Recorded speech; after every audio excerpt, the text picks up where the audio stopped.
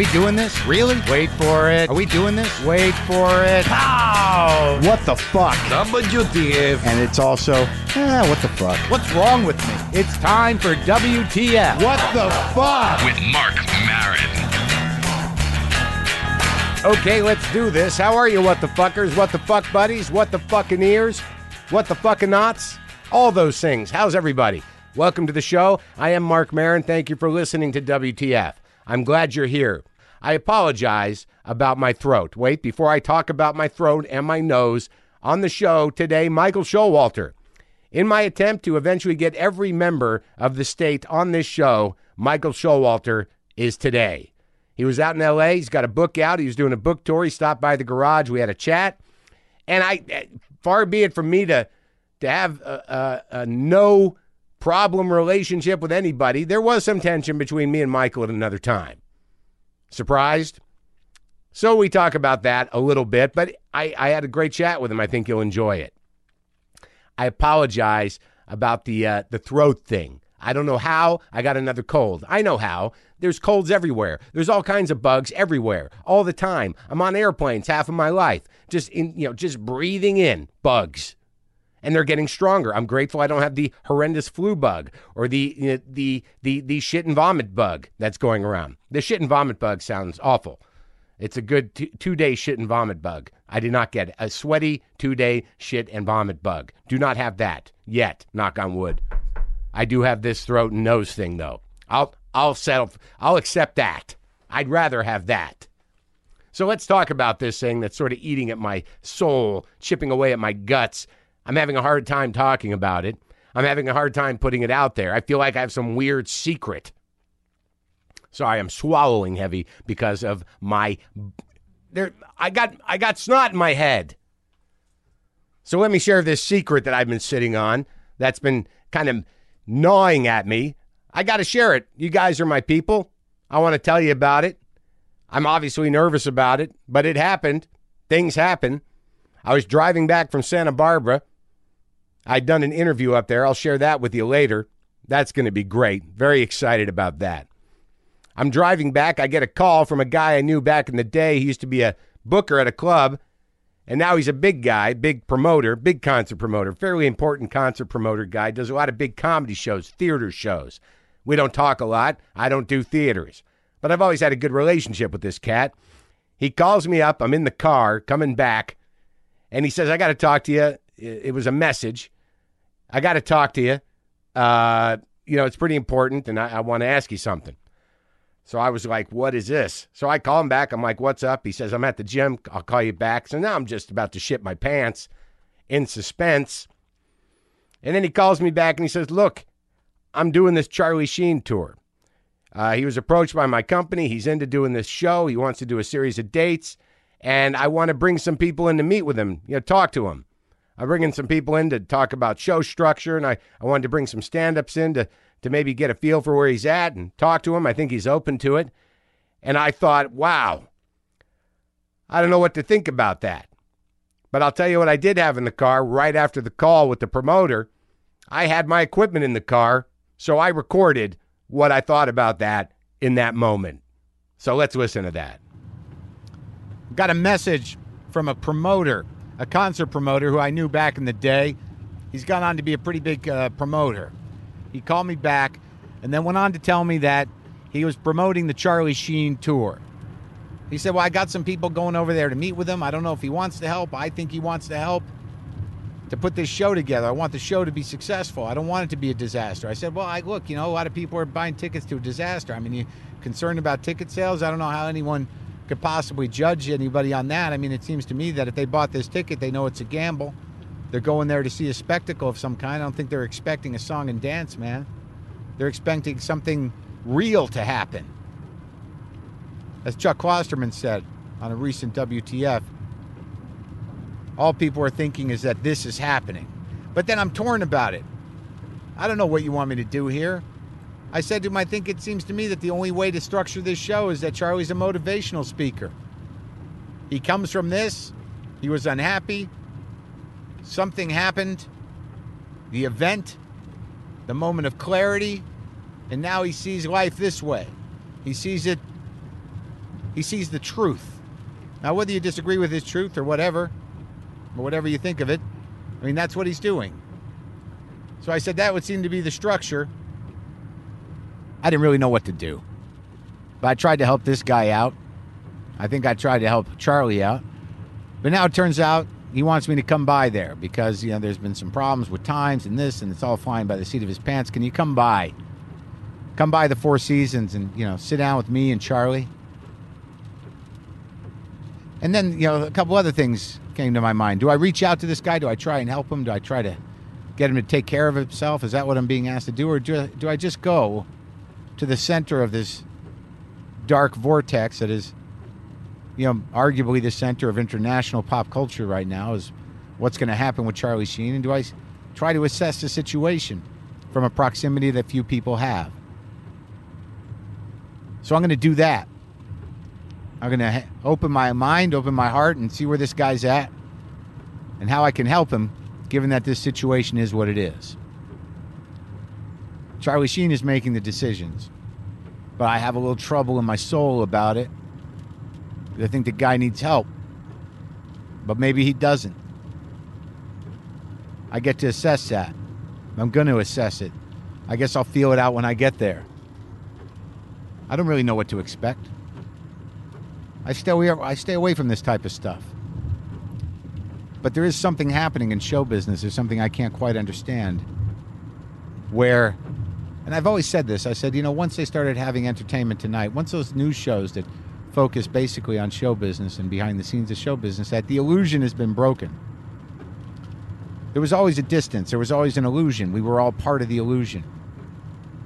We were entertainers. We didn't need to know what was going on. And then the tabloids started taking over, almost like a cancer. Is there a truth to them? Maybe. Is it sordid? Definitely. Is it what people want to see? Is it what humanizes these people? Is this what huge stars look like as human beings? Is tabloidism becoming the new paradigm for entertainment? There's some sort of shift going on. That we live in a culture that constantly needs content. And a lot of people break under that pressure. How do you switch up that content? How do you keep it original? Well, if somebody is untethered, you never know what the fuck they're going to say. How much more original can you get? Is it right or wrong? I don't know. There's always been a problem with the illusion. But Charlie Sheen is what it looks like when the illusion shatters. And the appetite for that process of becoming fragmented, charismatically fragmented, and with enough people who know who you are, they just want to see. They want to see what happens, what those fragments look like, what the shattering looks like. How much control does he have over this game? I mean, those are questions I have. But this is marking a shift in show business. It was always sort of difficult back in the day. One-hit wonders. But if you could make enough money off that one hit, wasn't so bad. He certainly made enough money off of other stuff, but this is something else. This is a baptism in fire. An involuntary reinvention due to a shift in perception that is engaging and dangerous. This is fucking psychic, emotional skydiving here. I just want to go see what's going on with that guy. I want to see how much trouble he's in. That's where I stand right now. Those were my thoughts in that moment. Now, I will tell you now that the motivational speaker idea was dead in the water. But I did go over to that hotel. I did sit down with Charlie Sheen and this fella, this promoter, and one of Charlie's goddesses, as he calls them. And we talked a bit. And I really think in my mind and in my heart that I wanted to help out. I have a sensitivity to the state of mind that he's in. I was brought up around that state of mind occasionally. There's an intensity to it, a mania to it, a clarity to it. It's pretty amazing He was much like he was in those interviews. He's a little more laid back, but his resolve was certainly in place. And I was fascinated. That's why I went over there. I wanted to see if I could help out. I wanted to see if there was any vulnerability there around the situation he's in. And I also wanted to hear him out. And I wanted to try to help him put a show together. I wasn't expecting anything. I wasn't asking for money.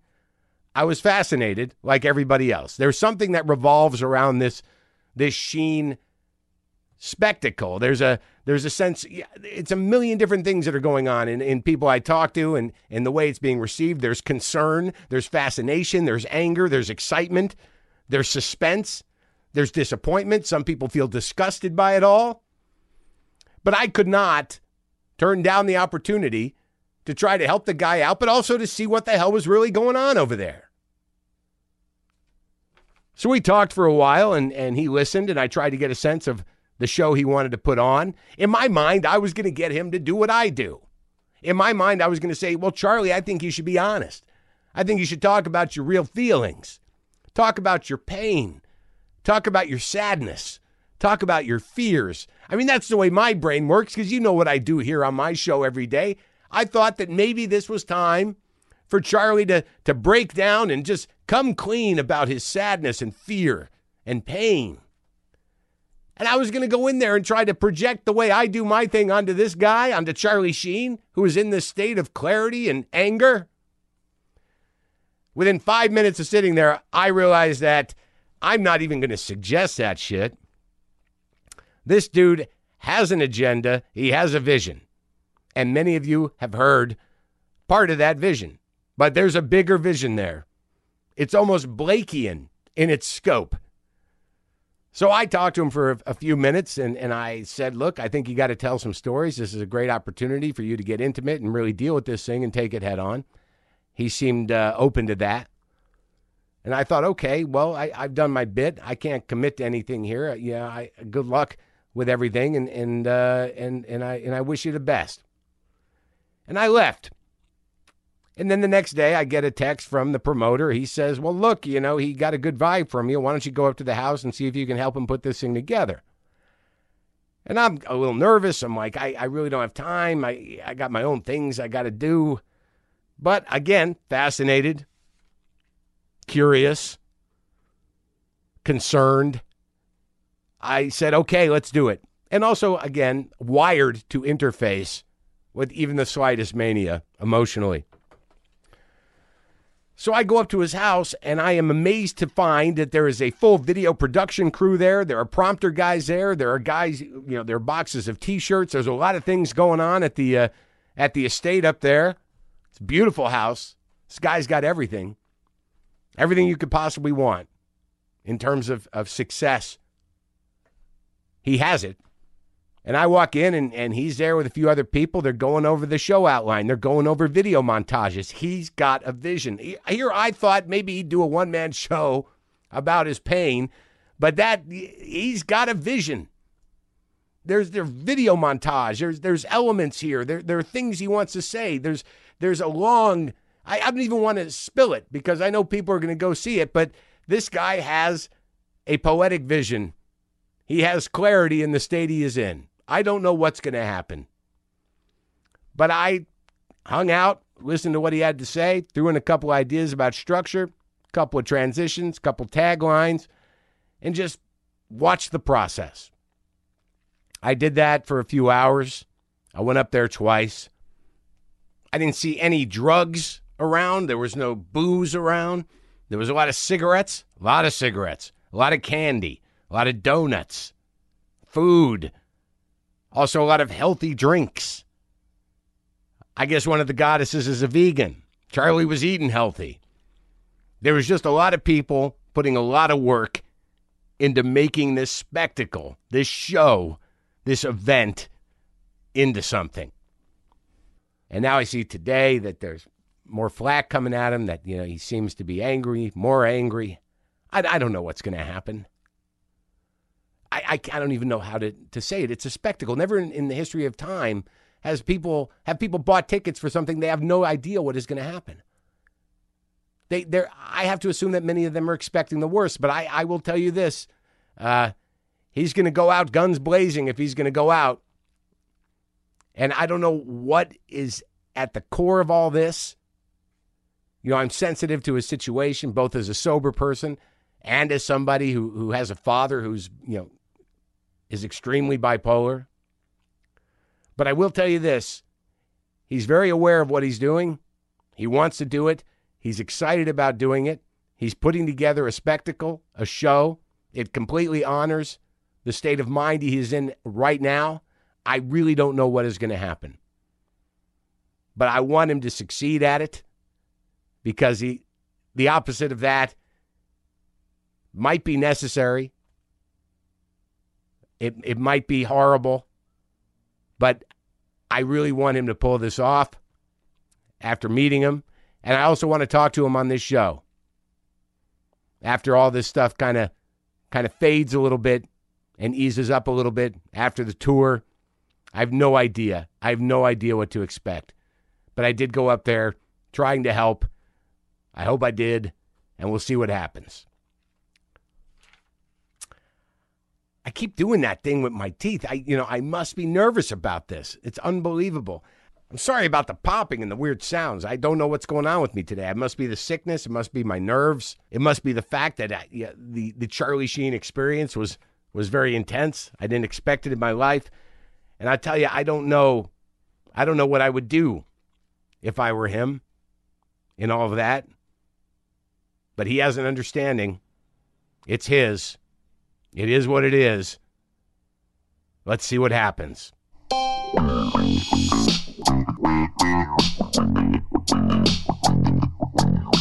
I did have one thought creatively, take it or leave it, just for whatever you're doing. Do you want to hear it? Yeah, if you move closer to the mic. Is this okay? Yeah, it's good. I'm gonna say it and then you're gonna get pissed or something. I'm not. Why do you assume that? That's fucking ridiculous. You didn't say it. You were saying that you're this guy and you do these shows in your garage. Yeah. And blah blah blah. Having now listened to a great deal of the podcast, right? That never enters my mind ever. Your status. In other words, you come across and I think are perceived as a successful, relevant, and important person. Oh.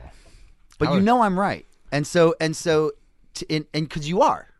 And so wasn't always like that. No, but that's true of everybody. Okay. And so my point is that the idea that the show is about like I'm just this guy who does this show in my garage. Yeah. But the reality is that's really not. I realize that that's your narrative, but that's not at all what I see. Like it's not. And what is genuinely true is the reason you're doing these, being able to do these interviews with people is because you're not just some random guy. I think that's true, but I think that it became true as the show became popular with people in the community. I think that if I were to ask Ben Stiller or anybody, in month one. Unquestionable. Right. So I think that to characterize me, not necessarily as a loser, but I mean, the truth is this is what I'm doing. Whether it's popular or not, I don't think plays into, what we build the show around. I mean, I'm still living the life I'm living. It's not like I'm leaving the garage and getting in a Bentley. But you're right, but it's totally separate from. So you don't have a Bentley, but you're still not this random schnook doing these. You're a legitimate. Okay, well, you're a legitimate, relevant entertainer, and so for the narrative to be that I'm this random guy and look at me, I'm interviewing Judd Apatow. That might be what you're thinking. It just doesn't feel like that at all. It's Marc Maron and Judd Apatow are having an interesting conversation. Well, that's because you're in my same community. I mean, outside of the people that know the podcast or may have read the New York Times article, they have no idea who I am. Maybe. All right. Well, I'm talking to Micheal Showalter, who has driven to the Cat Ranch with his lovely assistant and tour manager. Can I say that? She's my girl Friday. Okay. All right. You're on a book tour. Mm-hmm. How's that going? You drawing? Amazing. The book is Mr. Funny Pants. It's got a drawing that I assume you did. Well, I traced a picture of myself. Oh, you mean did the lettering? Yeah, I did all that. I did all that art. Because you're an artist. I am. You're a drawer. I'm a doodler. Yeah, but I mean, isn't it more than that? I mean, aren't you really a guy that likes to draw? Yeah. Okay. I am really a guy Because, dog. I mean, I thought you meant, or am I drawing audience members? Is what I thought you said. Oh, That's no, what I am. I thought you meant. I am. I did mean that. But Yeah. then I got off on the other thing because, I love to draw like, you do it a lot. all the time. It seems to me that it's a secret passion. Yeah, it's not even a secret passion. It's just a passion. But do you exhibit? Do you take it seriously? Do you consider yourself a visual artist? I'm moving into that. I'm moving into having discussions about that. But I like to. We're moving towards discussions. I'm trying to do a book. I'm trying to do a book of my artwork. Because I see you as this guy that at one time was, one of the goofballs in the state, and you and the rest of the fellas, you're, I think, the fourth one I've had on. Is that right? Yes, it is. And Tom? you know I know the answer because you know I've listened to all the podcasts. Right. Well, I actually had to count because there's a few I want to talk to. Tom, David, Mike, And you. and me. Right. And the fictional one. Troy. Do you want to play it like it's real? No. No, that's between you and whoever Troy? Troy was. Yeah. Did that upset you? I don't know. Of course not. I'm not easily upset. But what you want to have? You got to have Ken Marino and Joe Lutriglio on the show, and Kerry Kenny. I know. I got to track them all down, and Kevin Allison. Kevin, of course. I've done his show twice. I should have him on. But then you evolve into a stand-up performer, a film, a screenwriter, a film director.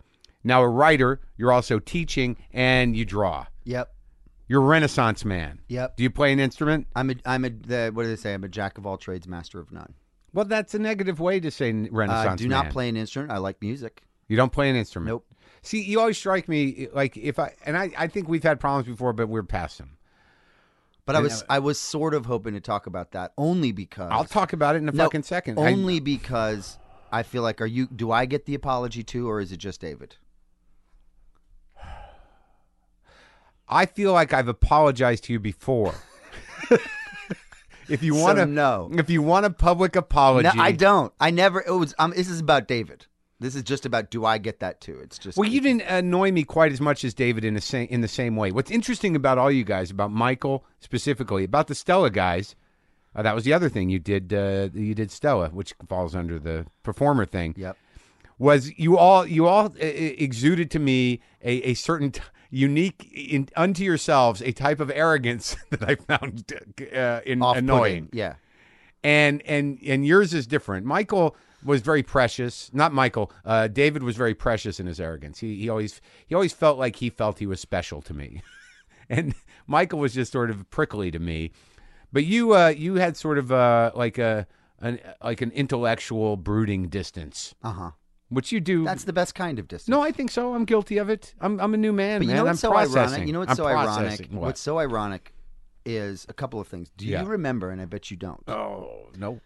that when Stella first started At the basement at Fez. Yeah. we did a big photo shoot. Yeah. Do you remember this? I'm keep coming. It was me, David Wayne, Yeah. Michael Black, Yeah. the guy that was the band leader of What was the his show, name? Blue? Mr. Blue, Mr. Blue. I remember that guy. Janine Garofalo, Yes. and one other person, Me. you. Oh, And that was in the very beginning. right. Why- And this was I think it was the Village Voice. I think it was the arts, the kind of the. Did you include me in that? Yeah. How come? Because as everyone has said, we the irony of you kind of doing all these mea culpas and what dicks we were is that we always saw you as this amazing comedian that we wanted to be associated with and whose work we really admired. What's but wrong with me? you know I know what's wrong with you. Yeah. I hate everybody. Yeah. I hate everybody. You don't, though. Yeah, I do. Really? That's my first But knee-jerk reaction. My very first thought is I hate you no matter what. But isn't that really just like me in a different language? Totally. Right. So, I mean, it doesn't really even count. I mean, I can't even say, like, if people mistake me as a misanthrope, I'm like, that is so wrong. I mean, I'm just defensive. I'm preemptively defensive, and I assume I'm going to get hurt somehow, and I assume that people are assuming that they're better than I am. All the assumptions are horseshit. For me, it's if I assume other people are as judgmental as I am. Why wouldn't you assume that? Exactly. I mean, you're sitting there judging everybody. Exactly. So I'm thinking if you are as filled with hate as I am, then I'm in trouble. So you must hate me. even though I don't know that they're probably not thinking that, but that's what I'm thinking. You know what I mean? Yeah. So to start, where I want to go with you is a couple of questions first, and we're going to come around to the book. You know, I don't really have a plan, but like I know that you're teaching college. Yeah. What does that mean? How many classes? Are you a visiting professor? Are you being paid? Was it something you did out of desperation, out of love? What?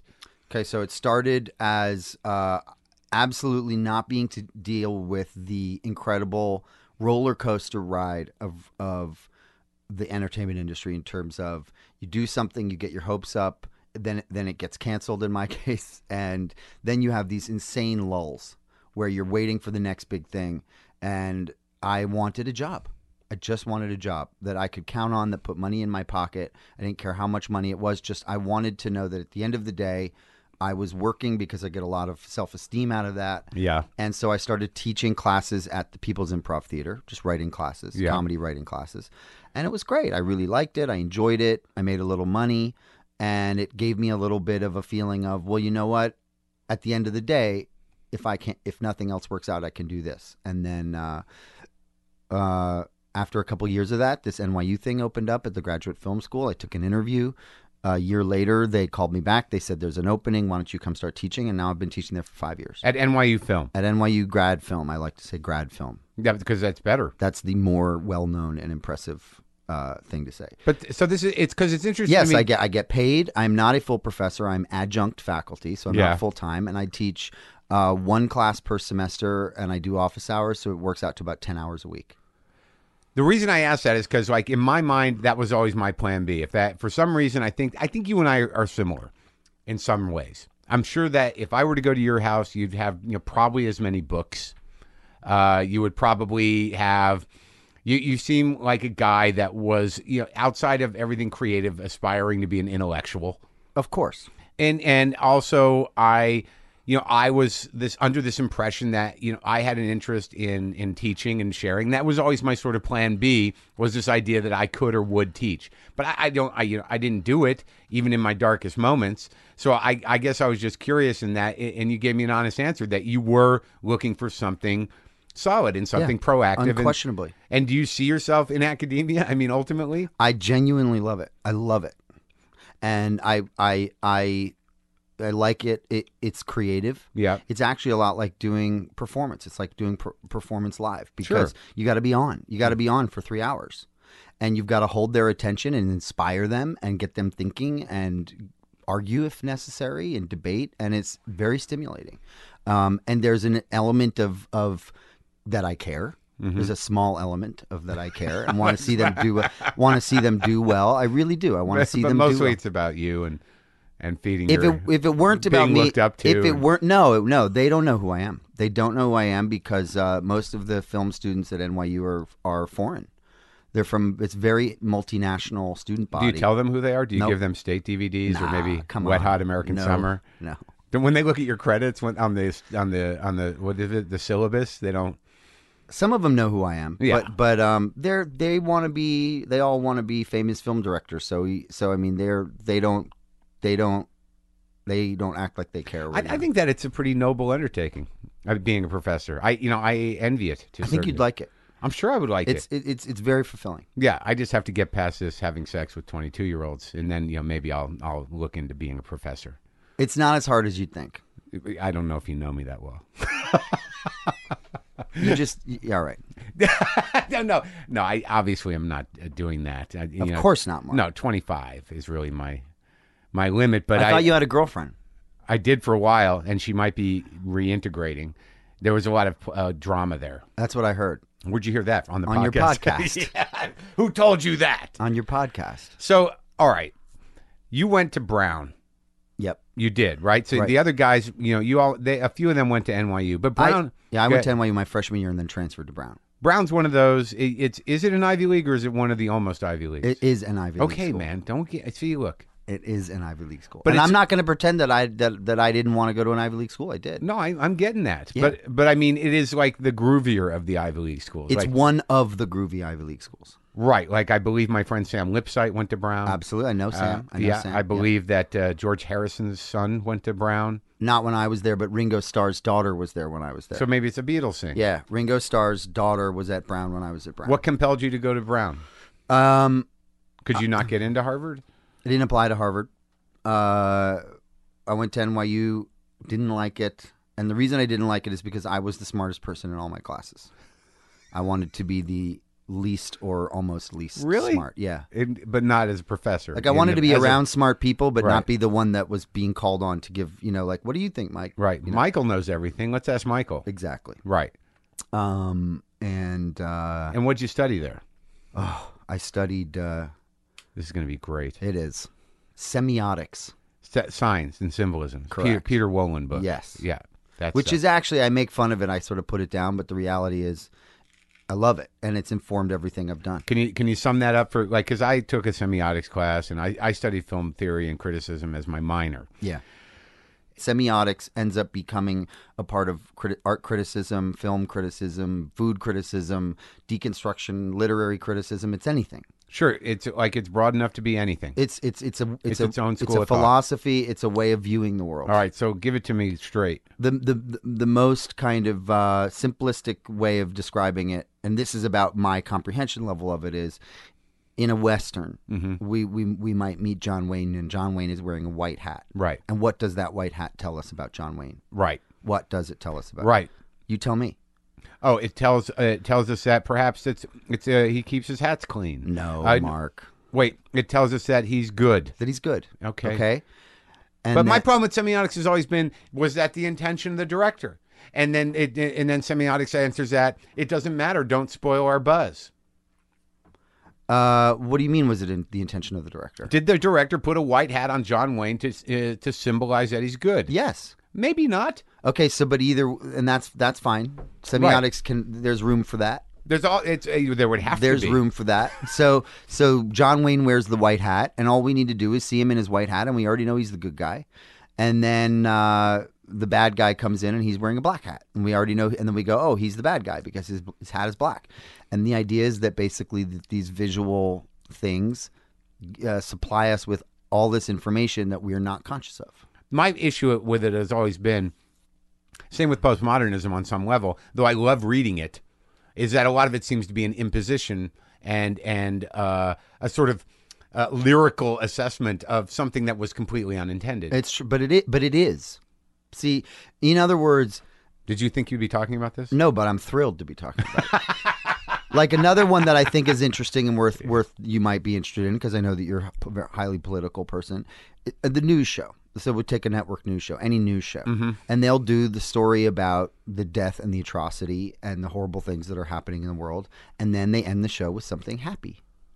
Yeah. Then they go, that happened, but now let's go over to... Well, that's a happy ending.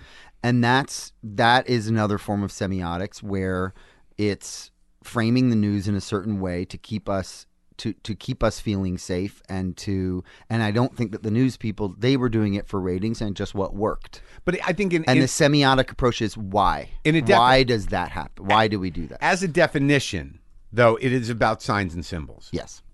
And one of the things that the study of semiology, of cultural sign processes, analogy, metaphor, signification, and communication. One of the great examples that was brought to my attention, and it is actually how I look at film and learn to look at film. Sometimes it's intended, sometimes it's not. Sometimes there are cinematographers and directors that are so loaded up in terms of Hitchcock, sure, and Coppola a little bit. Like there's a scene in The Godfather where it was really the first time I understood semiotics. Was that it was the meeting between Sollozzo and Don Corleone. After they'd killed after he'd been shot up. Okay. And it was very clear that on Sollozzo's side, this dude was dressed to the nines, had a slick shirt on, his hair was dolled up, and behind him there were green plants in pots. Okay. And then on the other side, when they cut over to Marlon Brando, unusual for Don Corleone, even he was in a brown suit, his collar was loose, he looked haggard. There were photographs and pictures on the wall. That there was all this signs within the movie, within the mise en scène, within the frame, within the scene, to show the passing of the older generation, but down to the plant. So when I knew that that was real, and I can't argue that that was intentional in those frames, I was like, holy fuck, this is a much deeper art than I thought. Yeah, but that's it. Yeah, and you're right, but that's even deeper than I could ever go. What Really? you just said. I mean, to me, it's more about. I mean, it is that. I'm only at the level of like, why do all romantic comedies seem to take place around Christmas? But that's just marketing. That's based on numbers. And No, I mean literally are set during Christmas. Well, why the hell wouldn't it be? There's a lot of expectation. Christmas is a good time for everybody. No one thinks Christmas, oh my God, death. Right. So I mean, right, but that's semiotic. Yeah, I know, but it's also planning. It's also, it has something But you're to do. saying that as if they're mutually exclusive. No, but it also has something to do with like hermeneutics or something. The narrative of story and endings. I mean, there are ways that stories work. Right. Right. But this is I got to Google hermeneutics to make sure no. I used it right. I have no idea what that is. But Oh, man, I'm saying, I hope I used it right. Even if what you're This is saying fun. even if what you're saying is true, that's not interesting to me. I see it as that. The reason it's almost like survival of the fittest, which is over time we've realized that the best place to set a romantic comedy is during Christmas because of what Christmas symbolizes. And then that ends up becoming a convention and a genre. And then what happens is that people start setting their romantic comedies. I'm talking about screenwriters start writing their romantic comedies, and they're set during Christmas, but it wasn't a conscious choice. It was just like, oh, well, it's a romantic comedy, so I have to set it during Christmas because that's when all other romantic comedies are set, Right. and then it becomes a cliche. But Not if a that meme. writer is going, I'm going to set my romantic comedy during Christmas for Yeah. these very specific reasons that everyone associates Christmas with feeling good and family and yada yada, then it's not a cliche. Well, I mean, a cliche can also be a business model, unfortunately. I think once these things get redundant, that they think that it's an easy thing to do. It makes their work easier if the romance ends at Christmas, or there's tension built. Like, how can they not be loving each other the night before Christmas? Well, but it's actually New Year's Eve. That's the thing. Their New Year's Eve is 1 week away, and they get to have the big moment at the right. at Yeah, the New Year's I Eve guess party. I don't know. Let's deal with the hermeneutics of the state. So you go to Brown, Yeah. or the semiotics of the state. Okay. Because you guys talk about a fucking powerhouse that just scarred 11 and 12 and 13-year-olds in a good way, mentally scarred them to the point where they support almost everything you guys do, and congratulations on that. You're welcome. Do you ever think about that? I've talked to all the guys about that. I only think about it now that I heard you talking about it, and now I sort of you made me think of things only because I heard you talking about it. Well, I mean that thing, because of the nature of MTV at that time, just sort of burrowed into the comedic consciousness of a generation, and somehow or another, unlike many other comedic performers, you guys have sort of grown up, and they've grown up with you. I mean, you all sort of went your own ways. You've done your own projects, and I think a lot of your audience is still from those kids that watched you on the state. And some of them are watching it now. And in other words, some of them watch the state now. And Really? Of course. What are your yeah. DVD sales like? Oh, I don't know. I don't keep track of any of that stuff. I Who have does no that idea. for you? Which one of you guys? Oh, Which one of you is the Jagger? I pay no attention to it. No one does? No. You don't get a check? If I do, I wouldn't know about it. Oh. I have Maybe you should- my checks go to a guy. We should probably check in just out of But curiosity. I did want to What? put in my 2 cents as to what I've heard you say about the state. What? Can you remind me, refresh me? Well, a lot of what you just said. You said this idea of what is it about what you do that makes the fans stick with you or whatever, and then this thing you were talking to about how go-getter we were and self-promoting and stuff. Well, I think you guys were one of the first guys. I think that the grassroots campaigns around Wet Hot American Summer, around some of the other stuff that David did, and also just keeping them involved in your projects, I think was it was good business, and it was good to the fans. I'm not negative about it. I think maybe one of the things that I was thinking about when I was just in thinking about this is that, and I'll speak just for myself, Okay. is that I'm not and I think you know this, I think you feel this way, I'm not necessarily a comedian per se. I know. I mean, really? I think I'm not saying that to say that I'm not funny. Why can't you laugh at anything I say that's making fun of you? I'm laughing on the inside. I'm laughing semiotically. You're so serious, I'm laughing Michael. No, I'm you're not. So, I'm all not. right. I'm not. Ha ha. All right. Duty poop. Okay. Well, I'm excited about being here. This is like a big deal for me. No, I'm excited you're here. But I think you are. I think you are a stage performer. Well, or that I like theater. I think so. It's not even about. It's not. I like musicals. I like the theater. And so when a lot of your show you talk about stand-up comedians and I know there's a whole world around that and a whole brotherhood and whatever and the whole state thing, and I think a lot of the fans, quote unquote, aren't necessarily comedy fans. No, I think that's true. They're just fans of you they're guys. just and that the work the work, it just touched some chord in them that wasn't necessarily about comedy as much as just something different. And so I think I will say for myself, the whole comedy thing happened very accidentally. What, before the state? Yeah. I mean, the state was a sketch comedy show. It show. was a sketch comedy show, but we were all theater kids. And we were theater kids, and I don't even mean necessarily actors. What do you mean, like you were in high school theater? Yeah, and I liked theater. Did you do musicals? I did musicals. You sing? I like to sing. I'm not a good singer, but I love singing. All right. Yeah, we're a bunch of theater camp kids. I don't think any of you really owned or tried to establish yourselves as stand-ups. I think you all are sort of hyper self-conscious about that because dealing with people like me and hanging out at Luna and dealing with Louie and all the guys that were just trench comics. You guys are always very clear that those guys are the real comics. Yeah, we're just trying to, and I knew I was a guy that was like, why the fuck are they in here? But Michael, is John Leguizamo a stand-up comic? No, because that's the thing is like is Sandra Bernhardt a stand-up comic? Yes, because I don't like calling myself. I would never refer to myself as a stand-up comedian, even though I've done a lot of what someone else might call stand-up comedy. Well, I think once you started doing it, the audience had broke open. That you were not expected to go to Rascals and middle for John Mulrooney. Don't know who that is. Of course. I'm just saying that. I know, but I know what you mean. Yes, part of your growth was not going to Periwinkles in Rhode Island to middle or open for Don Gavin. But it was also that, and I'd be interested to know your thoughts on this. We also came from a generation of when the comedy thing died. It's died so many times. All I know is it's back. But I mean, we the whole stand-up comedy thing had peaked by the time we were ready to start doing stand-up comedy. You could it was like the whole what Jerry Seinfeld, that he'd already moved on and there were no comedy clubs. Yeah, they were always there, but I mean, the truth of the matter is, it was not even on you guys' radar. And in the big picture, you did fine without it, and it was probably a better choice. But it was never the goal of any of you to go like, we got to start doing open mics. I wonder if I can open for Marin at let me try and think of another name of a fucking club at Nick's in Boston, because I can drive 4 hours, and I could probably drive him up there, and I'll get $75. Yeah, we skipped that.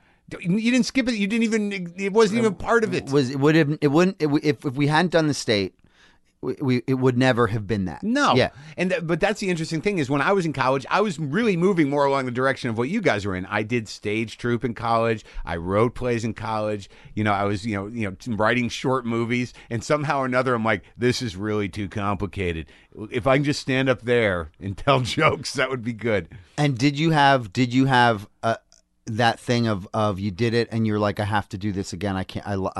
I'm being sucked on. Sure, I had no idea when that happened, but it was definitely my life very quickly. But I always had something in my heart around, the life you live. And we're just not that different. No, we're not, Michael. It's just that my craft was my craft, and like, do I envy the fact that somehow or another you've got the fortitude and focus to write movies and then make movies? Yeah, and do I envy the fact that somehow or another you've kept a social network together that you can do that stuff? I do, but yeah, I've grown to believe that it's just not something I'm necessarily going to focus on. I can barely handle my merchandise right now. Getting T-shirts out. I'm impressed. I'm actually going to say that I think you're doing a great job. You've got an app. You've got the website. You got the iTunes thing. You've got merchandise. You've got all this stuff going. I think it's very synergized and very well put together. Right. Well, it's because I'm working with a lot of I'm You've got help, but the point is just that the way the way you see yourself, I'm not sure is how others see you. That's of course that's true. I feel pretty good about myself, and I think everything's going fine. But there are certain things that I'm impressed with, and like you wrote the Baxter, you directed it. Yeah, I directed it, and you starred in it. I did. Now, what was the feeling there? How did you feel that went? How did you feel the response was? What did you win? I mean this 100%. I wish I had not played the role. I did not want to play the role. I was happy to play the role. Yeah. But the idea was sort of like this would be kind of like a he did everything thing, right, and that could be something that could be taken advantage of in the promotion of the film. Right. So it was a good selling point. I have profound and great respect for actors and the craft that they do and the amount of the what they can do with material. Yeah. I can't do that. I see dialogue and I have one way that I can read it, and that's it. It's done. What do you see? You're a comic performer, so are you the straight guy generally? No, in fact, when I'm doing my own material, when it's me just talking about my life on stage, I actually feel much more free and performative. But when I'm playing a role, it's not me. Yeah, the last time I saw you, I was very proud of you. You didn't you almost came unhinged. It was good. Well, yeah, I'm going for that. It's cathartic. Don't tell me about it. I know. I'm going for that. Because it feels good. I saw you at the Bell House, and literally I was backstage. Oh yeah, you were there that night. No, I was there, and I was going on after you. Yeah. And I was carefully monitoring your performance to make sure that you weren't in trouble. And how'd I do? I think you did great. Yeah. But it was one of those things where you're like, fuck it, I'm going to be honest. Yeah. And I'm going to go there. And then all of a sudden you were in the middle of it. Right. And I knew the feeling. You were like, no, where am I? I don't even know if I'm in a hole or if I've said too much. And now I'm not real clear how to exit. Right. Is this just confessional or am I doing comedy? But you had no idea how to get out. No, and I never do. Oh, and there was moments where I'm like, I'm very attuned to where he's at emotionally. I'm just wondering when we have to go out and save him. Which happens to me all the time. I'm not sure he knows how to get out of this thing he's in, which is himself. That always happens. It does? Oh yeah, all the time. You telling me that people come on stage? Yep. Okay. Yep, it's happened many times. Or I'll just sort of scream out like, I'm done now, come get me. Yeah. But is it a time issue, or are they actually concerned usually? Oh no, it's no one's concerned. It's good fun. It's good fun, but it's also just as to do with the fact that I haven't figured out how to end the bit. So what was the reaction to the Baxter? Because it seemed to me that would be something you'd want to do more of. How did you finance that? How did you wrangle the money? Did David Wayne help you? No, that movie was fully financed and distributed by IFC Films. It was I wrote a screenplay and a studio made the movie. Okay. It was all above board. So you didn't have to go, to try to find investors or anything? Nope. I mean, the budget for the Baxter was a tiny, tiny shred over $1 million. What was your experience with directing? Did you love it? Yeah, I loved it. I will be the first to say I don't think I'm a great director. Were you concerned about semiotics? Did you place plants behind Baxter's people? a very semiotic movie. Very semiotic. How so? It's all about genre convention. It's all about convention. The whole movie's about it's all about the idea that you watch a romantic comedy and there she is, it's Meg Ryan, and she's got this boyfriend and he sneezes. And the minute he sneezes, we know he's not the guy. Right. Because if you have allergies, then you aren't a man. Okay. And then Tom Hanks walks in and he has no allergies and he's drinking a beer. And you had Michelle Williams. Yep. And it's a big deal now. I'd seen her in that. I knew who she was. She was in The Station Agent. I'd seen her in that parody, satirical movie about Richard Nixon. I can't remember what it's called at this exact moment. I was a fan of hers, and I thought she was perfect for this role. I begged her to play the part. So you were intellectually aware as a director that you were busting a genre. Oh yeah, the whole movie's about. Right. The whole movie is about a romantic comedy seen through the eyes of a wrong guy. Okay. And so it was. What if, what if any Nora Ephron movie were spun to the side and it was this guy and not that guy? What would it look like? Yeah. And does it have a cult following? Do people love it? Yeah, they do. Yeah. They Well, that's do. a good thing. And so to answer that part of the question is when it came out, like so many other things I've done, the response was crappy, and a lot of people said mean things about it, and no one went to see it. That And must have fucking killed you. it did. I mean, like, I can't even imagine you in that particular It situation. did, but, and I mean this, Yeah. it was a feeling of I did this, and no one can ever take that away from me. No matter what mean things people say, I did this. Do you ever thought about the culture of provoked competition, though? Like, I'm saying now, this is a fairly new thought for me, that I realize that, from Twitter and from the internet, and that all you get are people trying to cause trouble. That, like, I don't even know if they're aware of it, but a lot of times these trolls and these people, like, hey, you ought to talk to so-and-so because he said this shit about you. Everybody's looking for competition. Everyone's looking for confrontation. Everybody's trying to get a rise out of everybody else because that has become some sort of facsimile of human engagement. If people like something, does that mean it's a failure? Right. And why can't people who don't like something, if they can't have a constructive way of saying it, just shut their fucking mouths? Right. So my honest reaction to any question about anything I've ever done, there's some things I've done that I'm not proud of, but I'm very proud of The Baxter. I like The Baxter. I think it's a good movie. Everybody loves it. Ultimately, it's for the people who like it.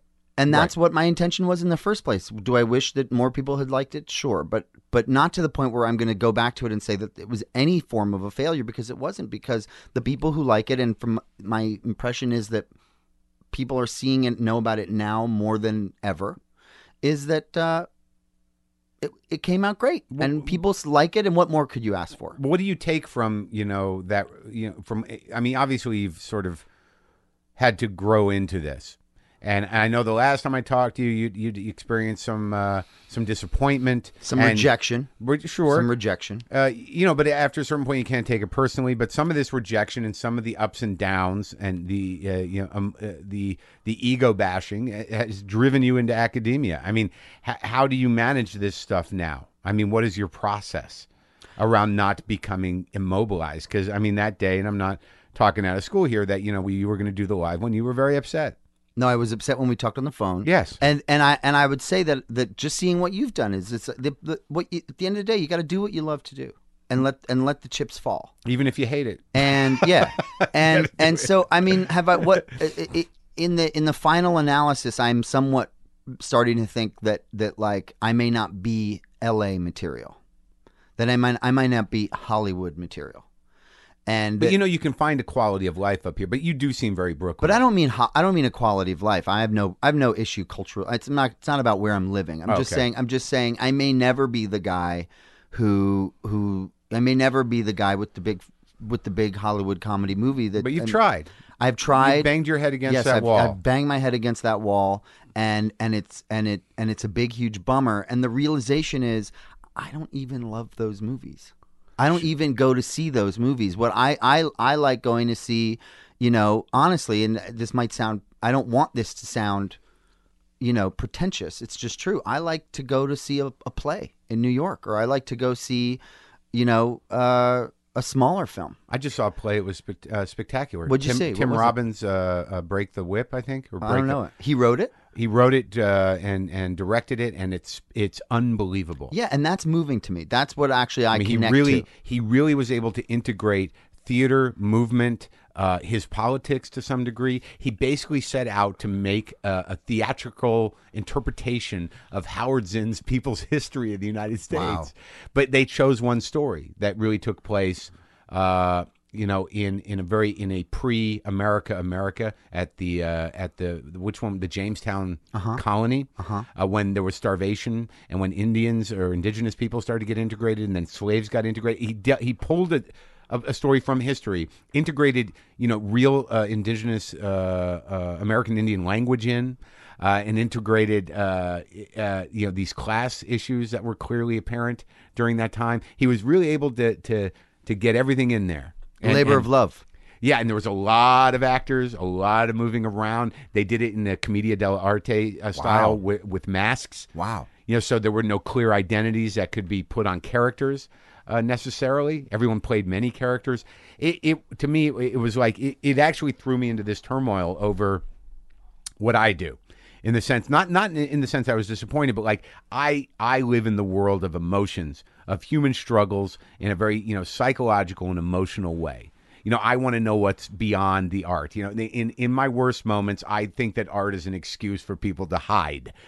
In my best moments, I think art is a perfect expression that speaks to all of those emotions and heightens it. And that there's room for all of it. Of course, there's room for all of it. But like literally with Tim Robbins, I get into these patterns with people in this room. He almost changed your mind. Well, it was just like, I like talking to guys about what they come from. I like guys who have a lot of stuff out there, or maybe not, or just comics. And, let's see where the guts of you is. And because I want to see how it relates to me and it helps me. But with like Tim Robbins, I was like, this guy just made a borderline masterpiece. And, is it necessary that I know about what happened to his marriage or what his childhood was like? I see. Because there's something to be said for that. There are certain creative people that don't want to talk about that shit. They're just sort of like, look at the art. I mean, Woody Allen for years. I mean, if he hadn't become scandalous, he would have been just fine not talking to anybody ever. Right. But I'm saying, and I know you already know this, but you do what you do. You do it as well as you can.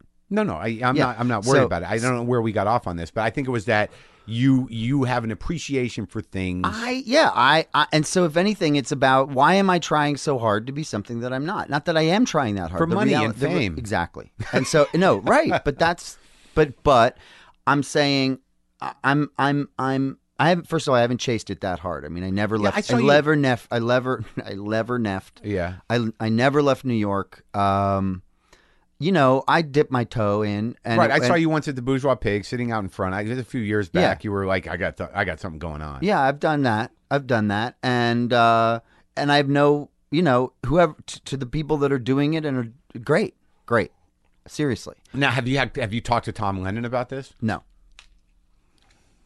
I haven't. I really haven't. No, I'm not suggesting anything, but it's interesting that his attitude is sort of like, yeah, I make shitty movies for families. Who cares? If I could, the honest truth is, if I could, I would. Do you guys talk?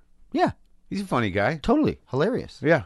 If I could do that, I would do it. I don't think I can. Were you the serious one? No. Oh, who was? Oh, maybe I was. Mike Black's serious. Yeah. Mike Black is very serious. Everybody's so sensitive. No. I don't think any of us were the serious one per se, but if I could write the big budget comedy, I would in a heartbeat. But I can't. So why am I trying? Why am I trying to? Have you written another movie? No. Okay. I tried writing one this fall, and I just banging against my head against. And what happened to Michael and Michael Have Issues? Canceled. It seemed like it was going well. It was. It was going well. Did you start teaching before or after that? I was teaching during that. I was teaching classes and shooting that show at the same time. And I don't want to disregard this because there's a lot of people that love Wet Hot American Summer. Yeah. Now, who wrote that specifically? David and I wrote that together. Okay. That is co-written by David. That's like a classic. That defined, and also a lot of the people in that have gone on to define comedy. Huge. And when you were making it, did you have any idea that it would be have the impact it has? And there was a lot of grassroots campaigning. I was in New York at that time. There was a lot of like, come see a screening at midnight and bring breakfast, and I know that I had high hopes of it being a classic comedy. Along the lines of Animal House, of what Animal House was to me. That broad an appeal? Well, I mean, one of the funny things about everything I've ever done, in particular Stella, the TV show, not the web videos, but the TV show, is we in our hearts believed that we were making a broad comedy. We really did. We were like, this is finally, we've done the thing that everybody will get. Now, Stella started as a stage show. It was about you and Michael and David being sort of, palsy on stage, a Brat Pack thing, but also showcasing music and short films. And stand-up. It was a variety show. Yeah. And then we went and started doing these videos, and essentially the Marx Brothers. We were these forces of nature. We had no past, no present. No future. We were just these weird guys. We were always wearing our suits no matter what the circumstances, and we were just these sort of ids. Yeah. We were just walking. Was that a conversation you had? Well, okay, guys, we're ids. We're ids and suits. Yeah, of course. We talked about that all the time. You guys are heady. And And so, but we did we were like, but we can't do, it's too weird what we're doing on the internet. The TV show needs to be accessible and far reaching and broad. And that's what we thought we had done. And it was the opposite. It was like reviewed as the weirdest show ever. And then, so the same thing is true of Wet Hot. I'm like, this is just a big, broad comedy. This is Porky's. This is American Pie. Isn't that interesting? So what do you think the disconnect is?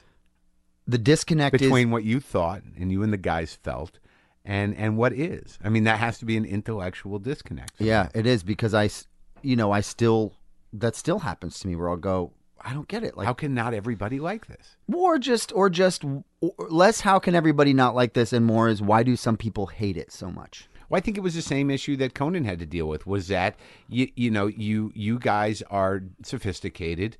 You think about things. You in a meeting you said we're all just ids in suits, and I think I just now that when you put it that way, now I think I understand. that I don't think that I don't think that conversation happens in the writers' room of Porky's. Right. If you have to have read Kierkegaard to understand it. Well, I don't think that you would have to read it to understand it, but I think it's where you guys are coming from. That you in just 5 minutes ago you said you can't make a big screen right, and I've only learned that through failing at it. But I also think that what you did succeed in doing was creating a comedy nerd classic, and as you get older, you realize that the community that likes what you do are there for you. Yeah, totally. Well, that's good. Totally, yeah, absolutely. No, I have very little negative feelings about any of it. I used to. I definitely used to. Did you grow up in an academic family? Yeah, both my parents are college professors. So my father's a French professor at Rutgers, and my mom was the first female chairman of the English department at Princeton. That's pretty big. Huge. So you grew up in this world of books events. Oh, yeah. And going to lectures. Completely. And people at your house who... Toni Morrison. All the people that taught at Princeton. Toni Morrison. Was at your house? Joyce Carol Oates. They were at your house. Russell Banks at my house. Now, how old were you? I was my whole life. It was until I graduated from high school. I mean, my parents live in. Their friends are academics. Are they together? Yes, they're married. That's amazing. Yeah, and so I mean, it's a whole kind of culture of faculty kids. I mean, it's like we have our own life that we grew up in. That then you get out of high school and you go, oh wait, this isn't what everybody's life was like, and you realize how different it is. Not that it's unique, but different, and you think it's not different. Well, okay, so you're growing up in this. Were there moments that perhaps were, intellectually life-changing at dinners or events that you were at? I mean, it would seem to me that when you're sitting there listening to your folks talk with Toni Morrison over dessert or whoever else they may have been entertaining, that must have had some effect on you. Oh, yeah. I mean, but it's how it was what people, people talking about what the cliche of a Woody Allen movie of how academics and intellectuals sound when they talk to each other. Sure. Talking about ids and suits. Is very not a cliche. That's actually what they do. You have that. I guess so, but I wasn't like that. I wasn't a good student. No, I know, but still you have a high respect for intellectual discourse. Oh, yeah, I love it. I love it. Unless it's bogus, which a lot of it is. Yeah, even in academic circles. Oh, yeah, even in the highest academic circles. You can't remember any moment where you realized it was bullshit outside of just resentment for your parents at some phase in your life? Oh, a moment. I mean, no, I was, to the extent that there was anything life-changing would be that I knew more about sex. I can't ever remember a time when I didn't know everything about sex, but it wasn't sex, it was gender. Sex and gender, and the way sex and gender interact, and patriarchy and chauvinism. That was your porn? No, it was. Yeah, I mean, it was the opposite. It fucked me up. It did. Yeah, it totally fucked me up because I was just a kid. I liked playing soccer. I liked comic books. I liked, and but I had all this head full of gender politics. So you're very sensitive to girls on the team, or no? It was more like I didn't know how men and women could interact on just a primal level. Right. There's a lot. What I'm trying to say is that I had sex problems when I was a kid, Mark. Well, you said it very intellectually. And I think it's because, like, that book, Our Body, Ourselves. Yeah. I mean, I had that book on, I was reading that book when I was 3 years old. That's for them. I know, but I memorized it by heart. So, because you wanted to weigh in, you figure No, it was just if I like got an angle on this. No, it's just here's a book. I'll read it. And it's like pictures of pubic hair and all this crazy stuff. The inside and outside of the and vagina. And so I'm like, but I realized later on in life that like sex is not. I mean, it can be, but it's when you're discovering sex, it's not intellectual.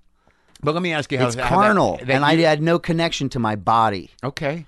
I mean, I saw porn at a young age, and I probably didn't ever look at Our Bodies Ourselves, but I did look at The Joyous Sex, which was we used to steal Playboys out of the behind the A&P, behind the supermarket. Sure, but how did that affect your approach to women? I mean, if you had a head full of intellectual concepts about gender and sensitivity, and obviously you were overly educated in the way that women wanted to be there seen. was a disconnect between your penis, my penis, and my mind.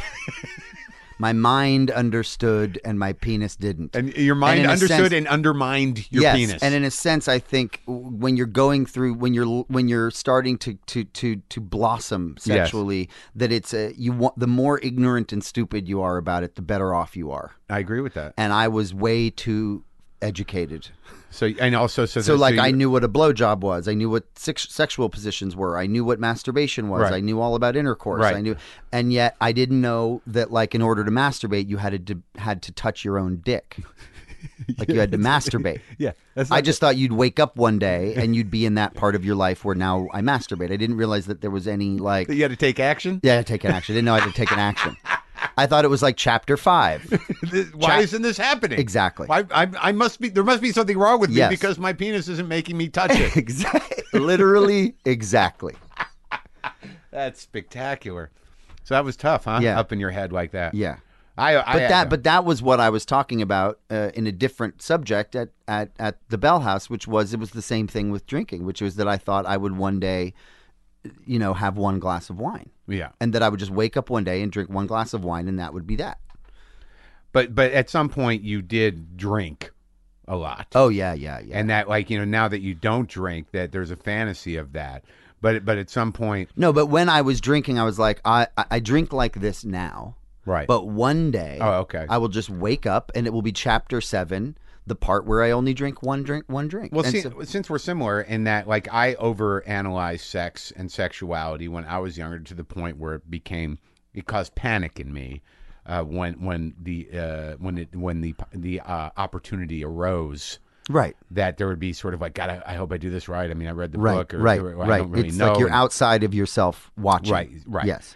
But I also, I think, like you romanticized the people that I thought didn't have that problem. Uh-huh. The hard drinkers, or the people that partied, or the people that lived a rugged life, and that or intellectuals that you may have respected. That when I shut myself down, when I shut off those fears of my childhood to become this other person, this angry drunk, right. It felt fairly decisive to me that it wasn't me waking up going, what's happened to me? It was like, I'm going to become this.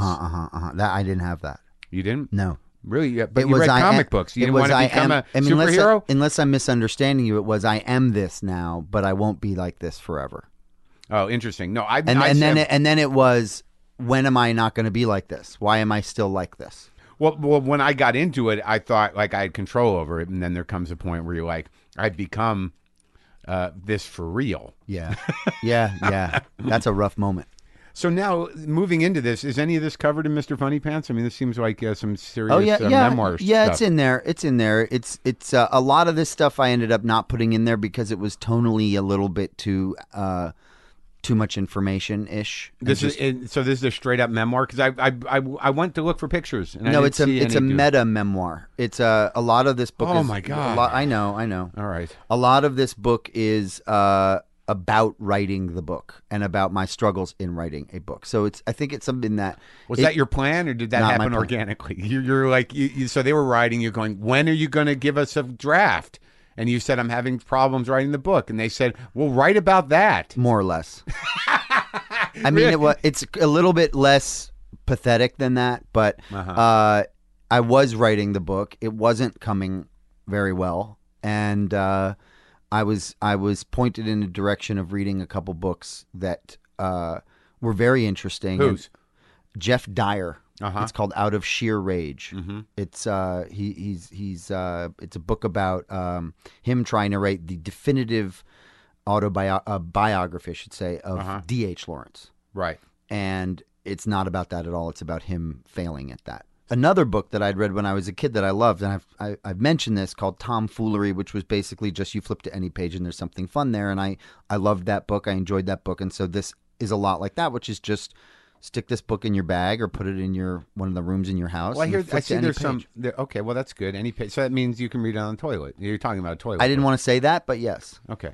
But it's all clever, and it's all of a piece, and it's all. But there's actual poems in here. Okay. Yeah. Here's some drawings. There's some drawings, poems, stories, lists, charts. There's some real memoir in there. There's some not funny stuff. But you're mocking. I think, and then I think we both run into this. That does your self-hatred manifest in the way that, like, you seem like the type of guy that wrote poetry seriously at some point in your life. That's in there. That's in my serious. But are you mocking it? I'm presenting it as it was, and I'm letting. Yes, I'm not mocking it.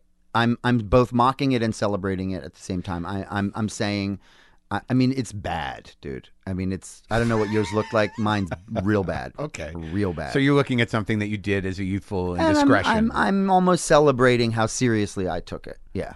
Well, was there a time where you thought, this is the academia I want to pursue, I'm going to be a poet? No, I wanted to be, before I got to college, I wanted to be, I thought in terms of my career, I would maybe be teach cinema studies, and talk about film genre. Well, I think you're kind of doing that. I am, and I love it. Right. And so then I went on a 20-year, I went on a 20-year detour into this other thing, and now I'm kind of doing both. But it wasn't a detour. You wrote a screenplay. You produced a movie. You appeared in movies. You've written two that were relatively successful. So I mean, it wasn't a detour. No, this is the issue of self-hatred and unmet expectations and making ourselves crazy.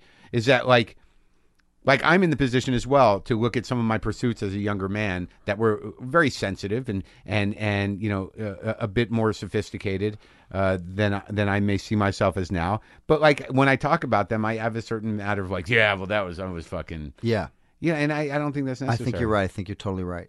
Like, it's a default. You go to it. You apologize for you constantly apologize. Weird, isn't it? Yeah, it is. Because I can see that happening in the world of comedy, but you seem to have a certain sensitivity and acceptance around. It's a bad habit. Okay, all right. It's a bad habit. So are we going to stop? I want to. I feel like I curse too much on stage. Oh well, that's just some nights because it's just easy. Do that. It's easy. Yeah, but eventually it's all anyone can hear. So so tell me about the readings. Are people who love Micheal Showalter coming? It's been great.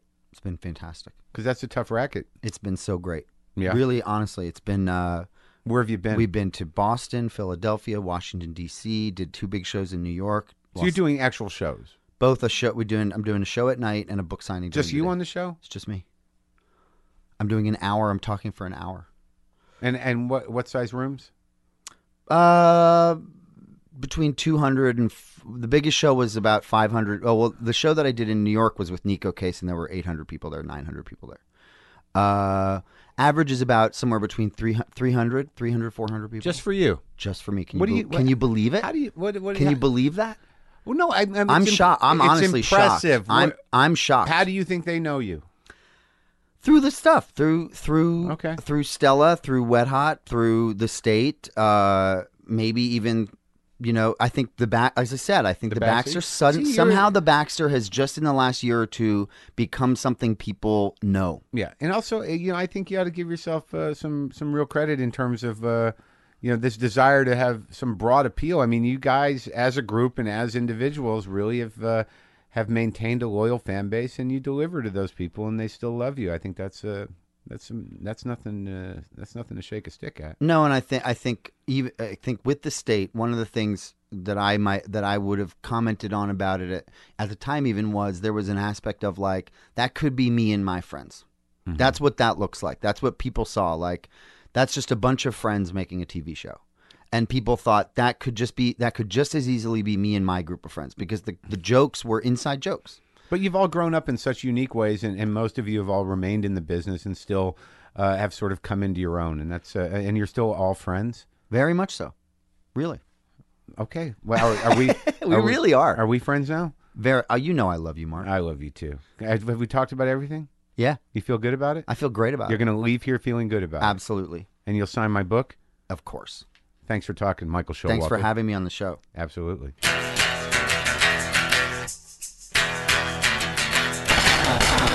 That's our show. Thank you for listening.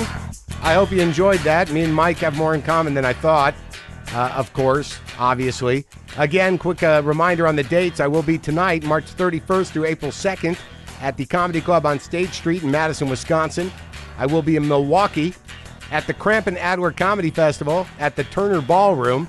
That's in Milwaukee, April 8th, with Kristen Shaw and Eugene Merman. I will also be in Australia at the Melbourne Comedy Festival, April 12th through 24th. If you want to come to that, I'll be around. Go to WTFpod.com for all your WTF needs. Get a t-shirt, get a mug, kick in a few shekels. Go to justcoffee.coop. Get the apps for the iPhone, iPad, iPod Touch, or Droid. You can hear all the episodes on any of those. You can stream all of the early ones, and of course, obviously, the most recent 50 episodes are always free. You can go to WTFpodshop.com for some of those premium episodes. And if you want to download the Mencia or the Robin Williams, a couple other ones up there, along with the Live from Comics series, they're all there. A lot of options. Wow, thanks for listening. I've got to go do a live WTF now. I'll talk to you later.